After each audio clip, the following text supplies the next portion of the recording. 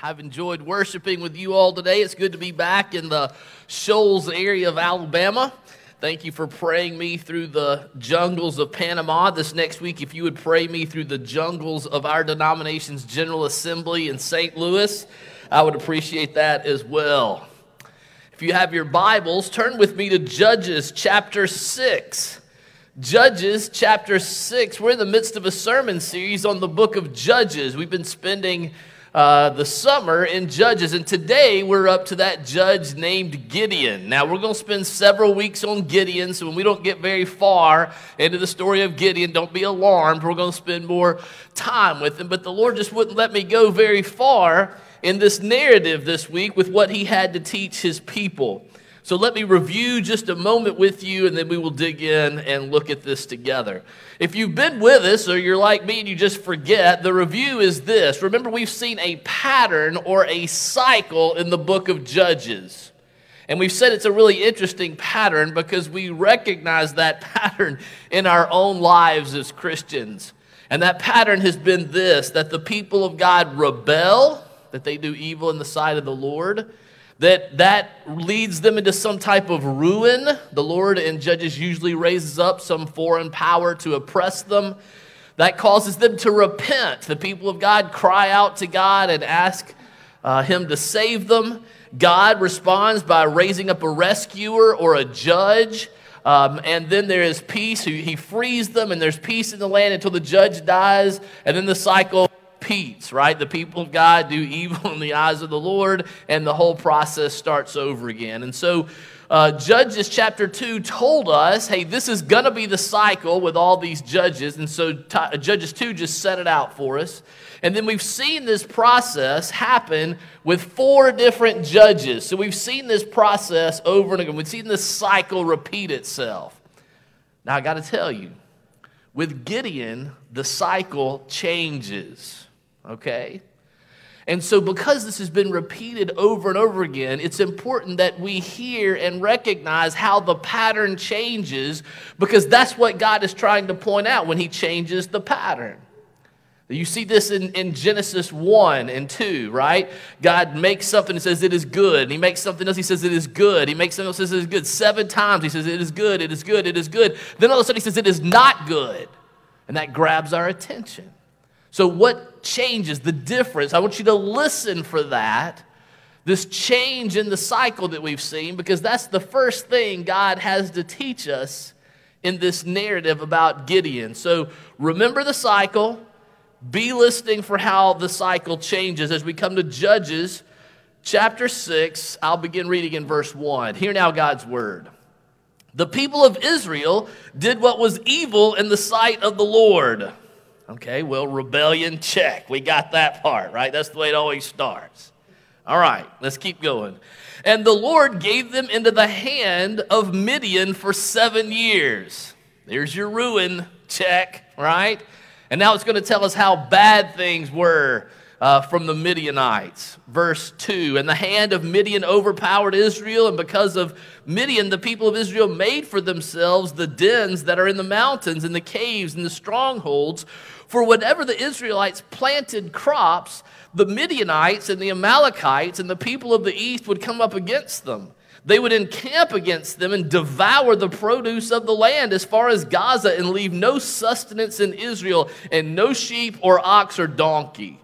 For they would come up with their livestock in their tents. They would come like locusts in number. Both they and their camels could not be counted, so they laid waste the land as they came in. Now let me just stop right there. Did you know the Midianites were the first to use camels in warfare? It's true. You can look it up. Not now. Google it later. But the Midianites were the first to use camels, sort of like we would use a cavalry. You know, we would have men on horseback. These guys would come in with camels.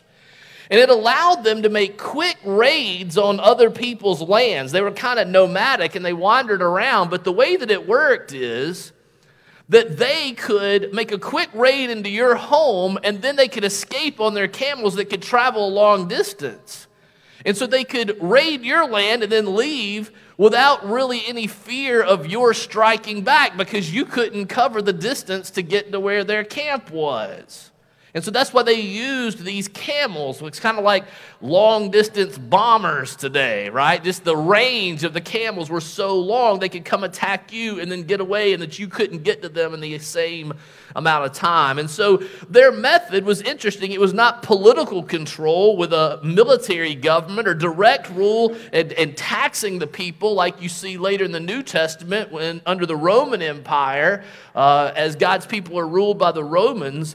But this is more of an economic exploitation. They just invade, take their crops, take their livestock, and then leave Israel in this extreme state of poverty. So that's what's going on for 7 years. All right, let's pick up in verse 6. And Israel was brought very low because of Midian.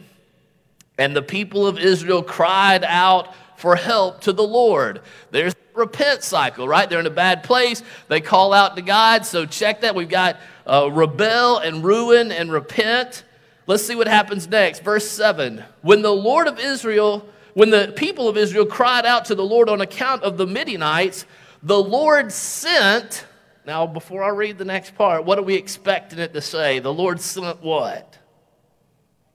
A rescuer, a judge, that he sends some military leader that he raises up to free them from oppression. That's what he's done every time so far, 4 times in a row. That's what he's always done. He sends a judge, a military leader, somebody to throw off the yoke of rule of these people who are oppressing them. What does verse 7 say? When the people of Israel cried out to the Lord on account of the Midianites, the Lord sent a prophet to the people of Israel.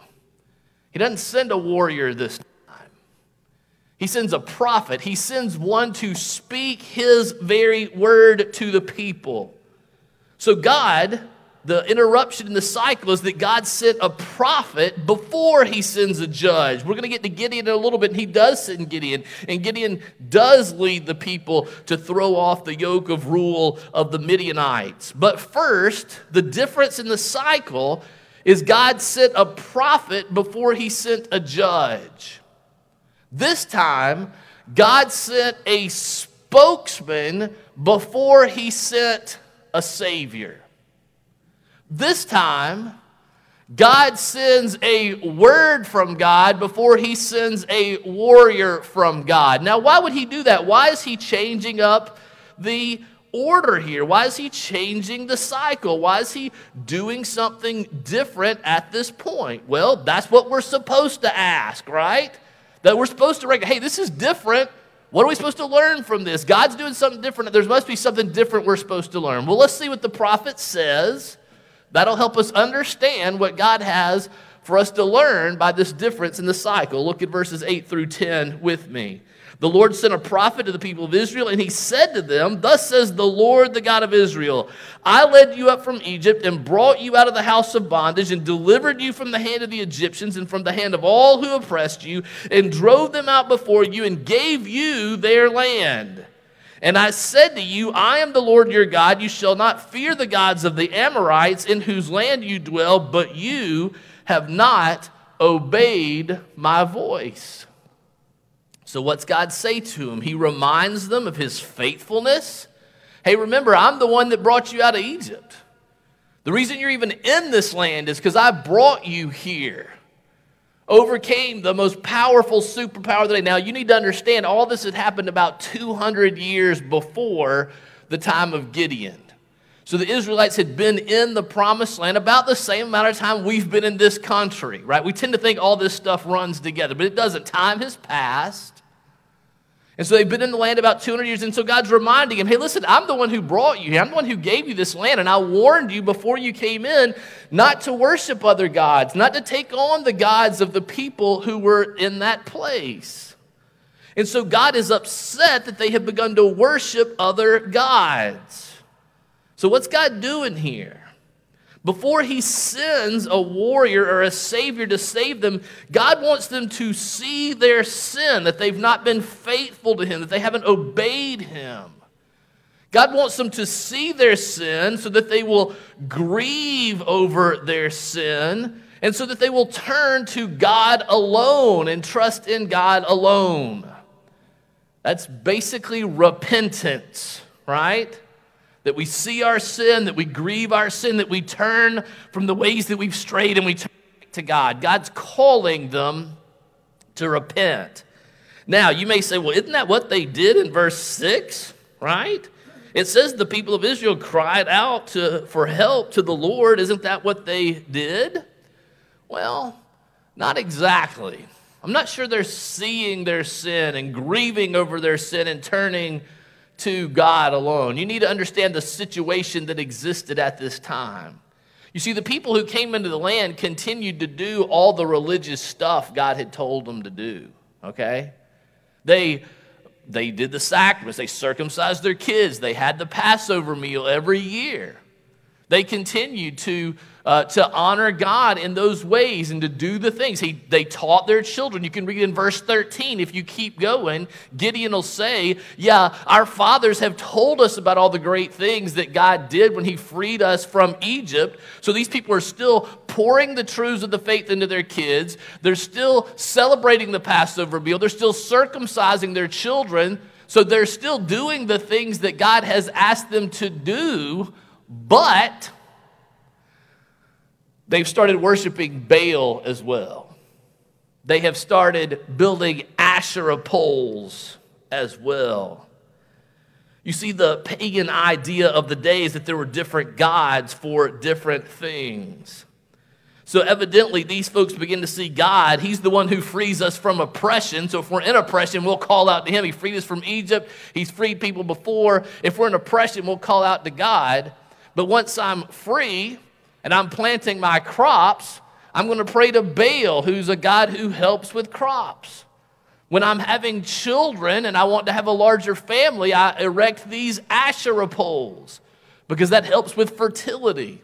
And so, yeah, I'm still doing all this stuff, but I'm doing all these other things as well, and God is not pleased with this. And he calls them to repentance.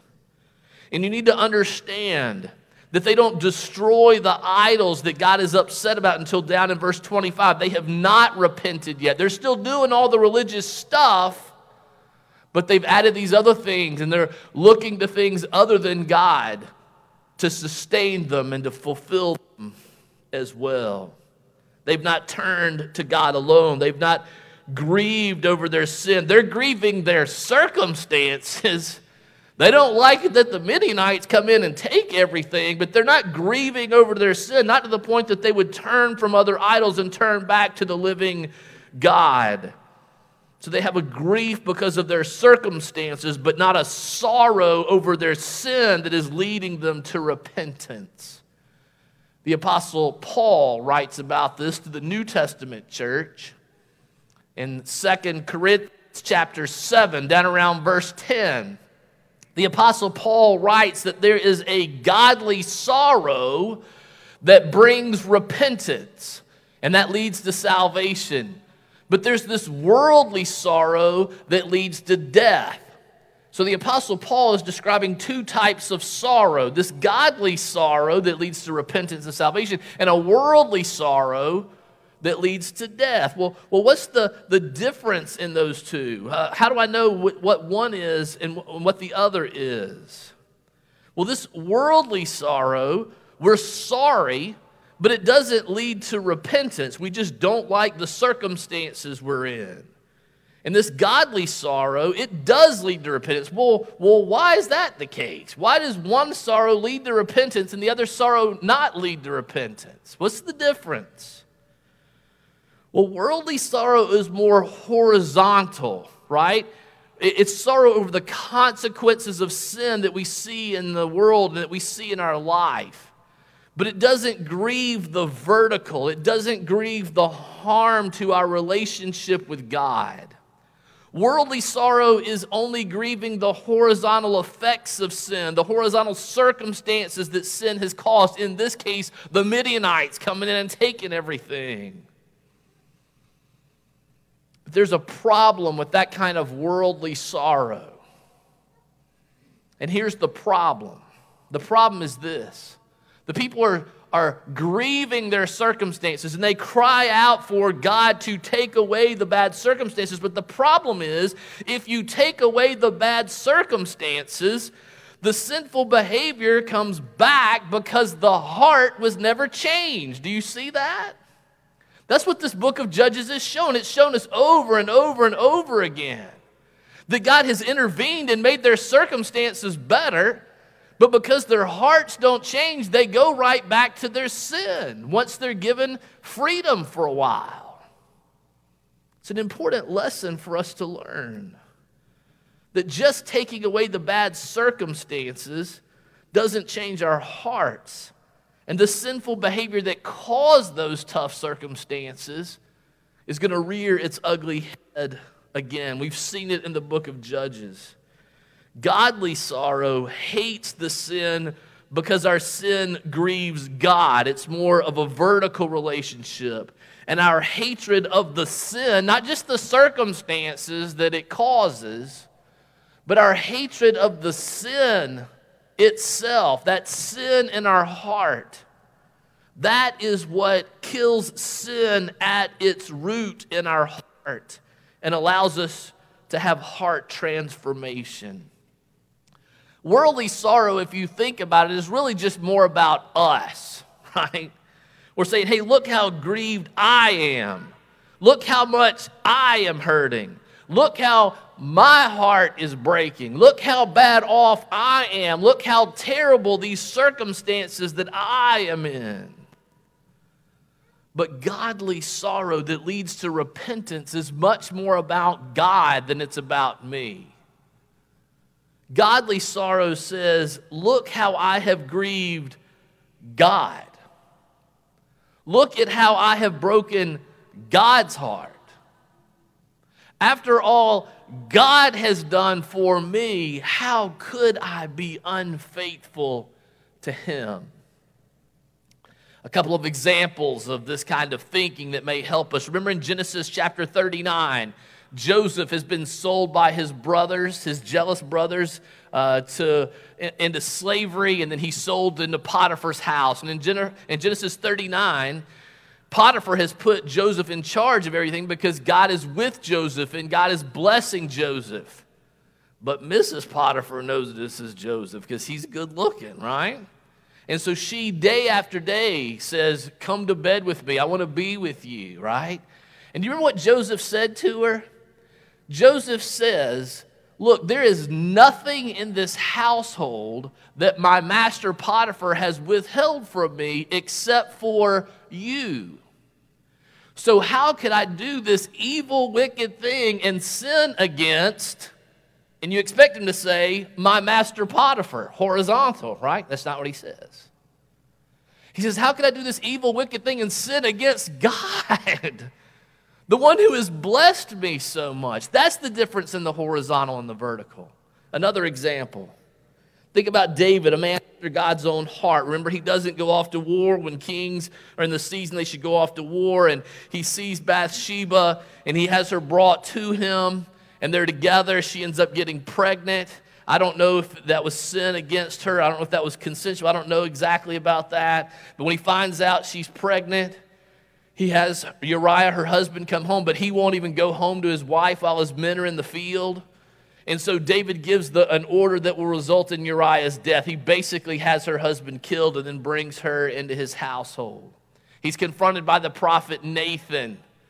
He's convicted about this. And you can read in Psalm 51, down around verse 4, as David grieves this and is confessing to God. You remember what he says in Psalm 51 and verse 4? He prays to God and he says, against you and you alone have I sinned. That's odd because I'm pretty sure you had Uriah killed. You certainly sinned against him. But what David is saying is that what's grieving my heart is not even that I killed. It's that how I've grieved God. The vertical was bigger for him than the horizontal. That's the difference. That's what this looks like. How about us? Let's not just make it about these stories from the Old Testament. How does this apply to us today? Well, we're a people who've remained faithful to God. We haven't stopped worshiping. You're here at church this week, right? We celebrate the Lord's Supper. We pour the truths into faith into our kids. We haven't turned away from God. Yet, we don't look to God alone, do we? If God can get us what we really want, then we will use God as a means to get that in, right? But that other thing is what we really want, not God himself. I suppose for us, if they looked at God as just the one who frees from oppression, many times we look at God. God is the one who sent Jesus so I can get into heaven, right? God is the God, this crowd of Christians, he's the God who gets me out of hell. So I want that. But then when it comes for providing for my family, I'm going to turn and trust in this money that I've accumulated or that I've inherited. And I'm trusting in that instead of trusting in the one true God. I'm going to trust in my skills that I can produce for my family. I'm going to trust in my relational connections. Well, we do it too, don't we? We trust God for some things, but then we look to the gods of our age, money, popularity, wealth. We look to those things and trust in them without ever turning from God, but we add these other things. We want Jesus. We want a relationship with him, but I also want your acceptance. And I'm not really happy unless I have Jesus and your acceptance or your respect. I'm not really happy unless I have Jesus and achievement. I'm not really happy unless I have Jesus and my comfort. I'm not really happy unless I have Jesus and I get to be in control of things and call all the shots. We add things that we have to be content and happy to the one true God. We all do it. Was it John Calvin who said our heart is an idol factory? We just produce idols. We take good things and turn them into God things and trust in them instead of the one true God. Our hearts do that continuously. The question I have for you is this: do you grieve that in your heart? Do you hate that about your tendency? Do you have sorrow in your heart about your tendency to so quickly turn away from the one true God and trust in other things? We should feel that way. We should be broken. You may be here this morning and you say, I see how I trusted other things besides God, but I'm not even sorry about that. What should I do? What do I do?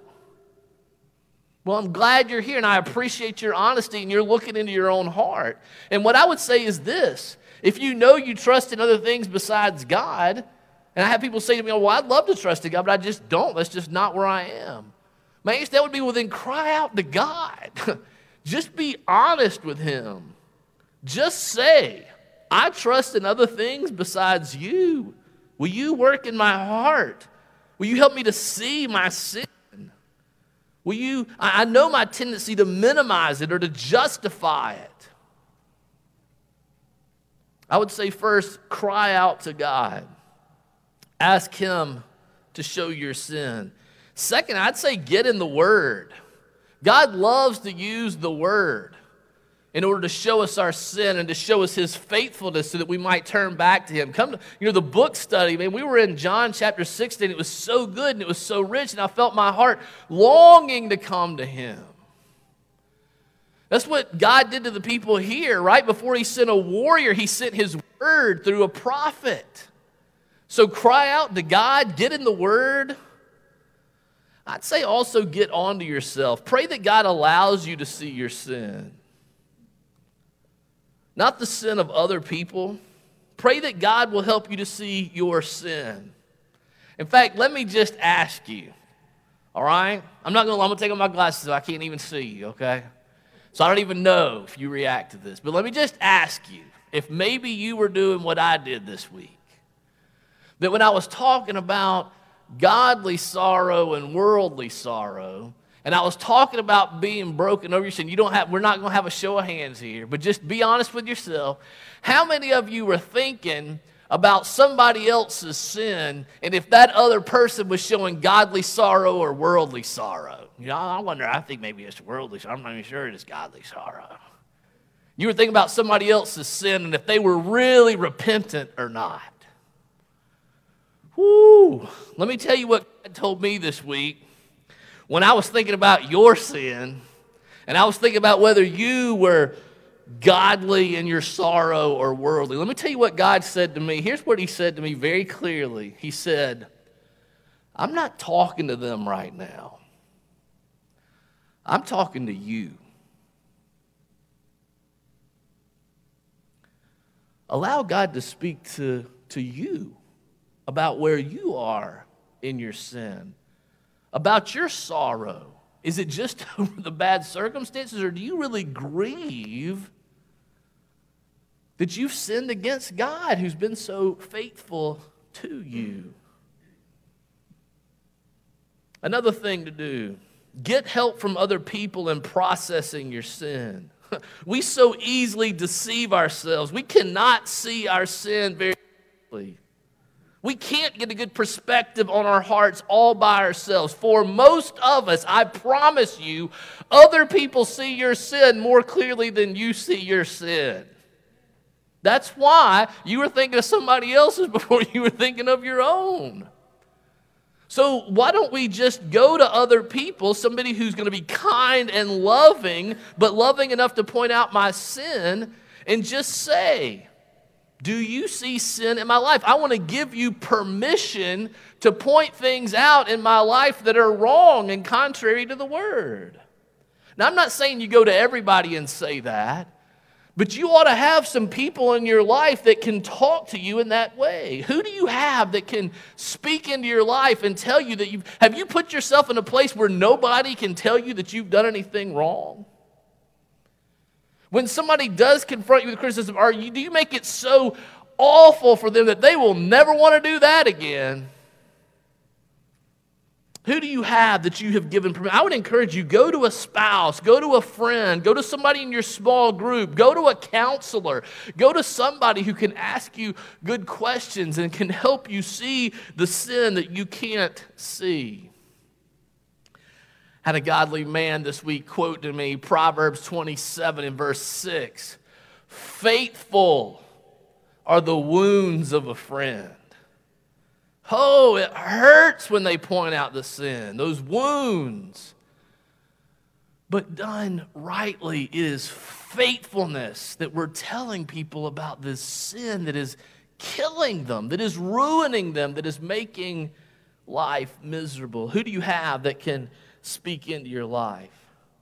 Well, let's get back to the story. Enough about us. Woo, that's hard work right there, all right? Let's talk about Gideon. Let's not talk about me, right?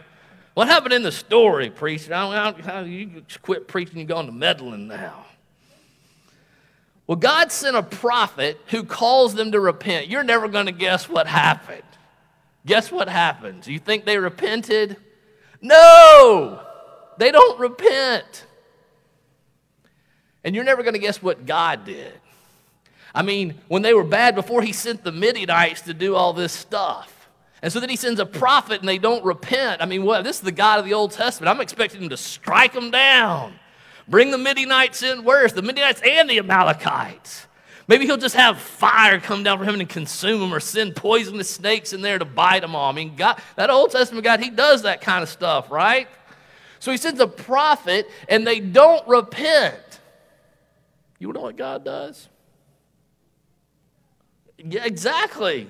He still sends a Savior. He still raises up somebody to free them from the Midianites before they repent. Can you believe that? Look, verse 11, that's what happens. Now the angel of the Lord came and sat under the terebinth at Ophrah, which belonged to Joash the Abizarite, while his son Gideon was beating out in the winepress to hide it from the Midianites. And the angel of the Lord appeared to him and said to him, "The Lord is with you, O mighty man of valor." And Gideon said to him, "Please, sir, if the Lord is with us, why then has all this happened to us? And where are all his wonderful deeds that our fathers recounted to us, saying, did not the Lord bring us up from Egypt? But now the Lord has forsaken us and given us into the hand of Midian." Boy, we feel that way when we get in hard times, don't we? Where is God? He did all this fun stuff, all this cool stuff for the people back a long time ago. That's what Gideon's thinking. 200 years ago he did all this stuff. Where is he today? He's gone. He's packed up and left town. He's just abandoned us. Remember verse 1. What did it say? They did evil in the eyes of the Lord, and the Lord's the one that gave them into the hand of the men. He hasn't abandoned them.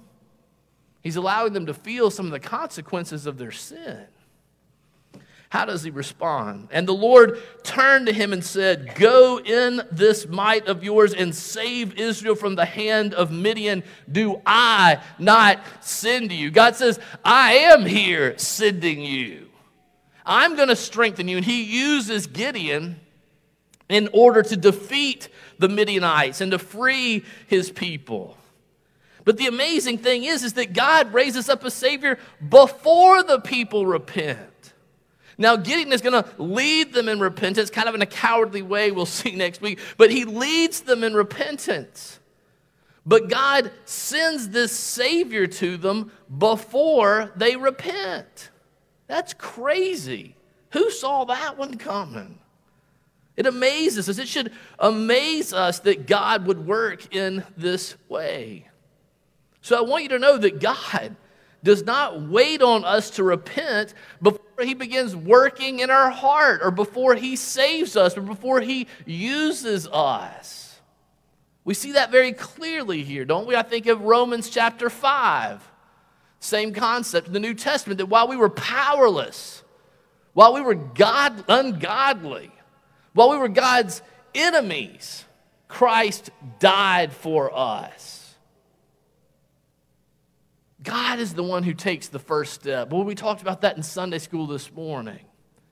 That God's the one initiating. He's the one who takes the first step and the second step and the third step towards us. Listen to me, because this is very confusing. I want you to understand that God does not save us because we repent. We repent because God has saved us. We repent because he's done a work in our hearts, because he's the one that opens our eyes to our sin and allows us to see our sin. He's the one that gives us a heart to grieve our sin so that we can turn from that and turn back to him. That's why in Acts chapter 11, down around verse 18, it says that God granted repentance to the Gentiles. So God does not save us because we repent. We repent because God has saved us. God is so gracious. We see him raise up a Savior here before the people begin to repent. And God uses this Savior to lead them to repentance. I want to talk about how that plays out practically. I've heard people say before that we can't expect God to move or to work or to use us if we have unrepentant sin in our lives. Now, certainly, there are times that we have sin and God's not going to move until we do something about that sin. That is true. But that's not always the case. You see that here in the book of Judges, right? I mean, the whole point of Judges chapter 6 is that he sends a Savior before they repent, and then the Savior leads them in repentance. That's the point of the gospel, Romans 5.